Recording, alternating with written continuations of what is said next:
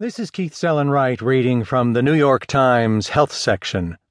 Studies linked to soda industry mask health risks. By Anahad Oconnor. Do studies show that soft drinks promote obesity and type 2 diabetes? It depends on who paid for the study. Researchers from the University of California, San Francisco looked at studies of soft drink consumption and its relationship to obesity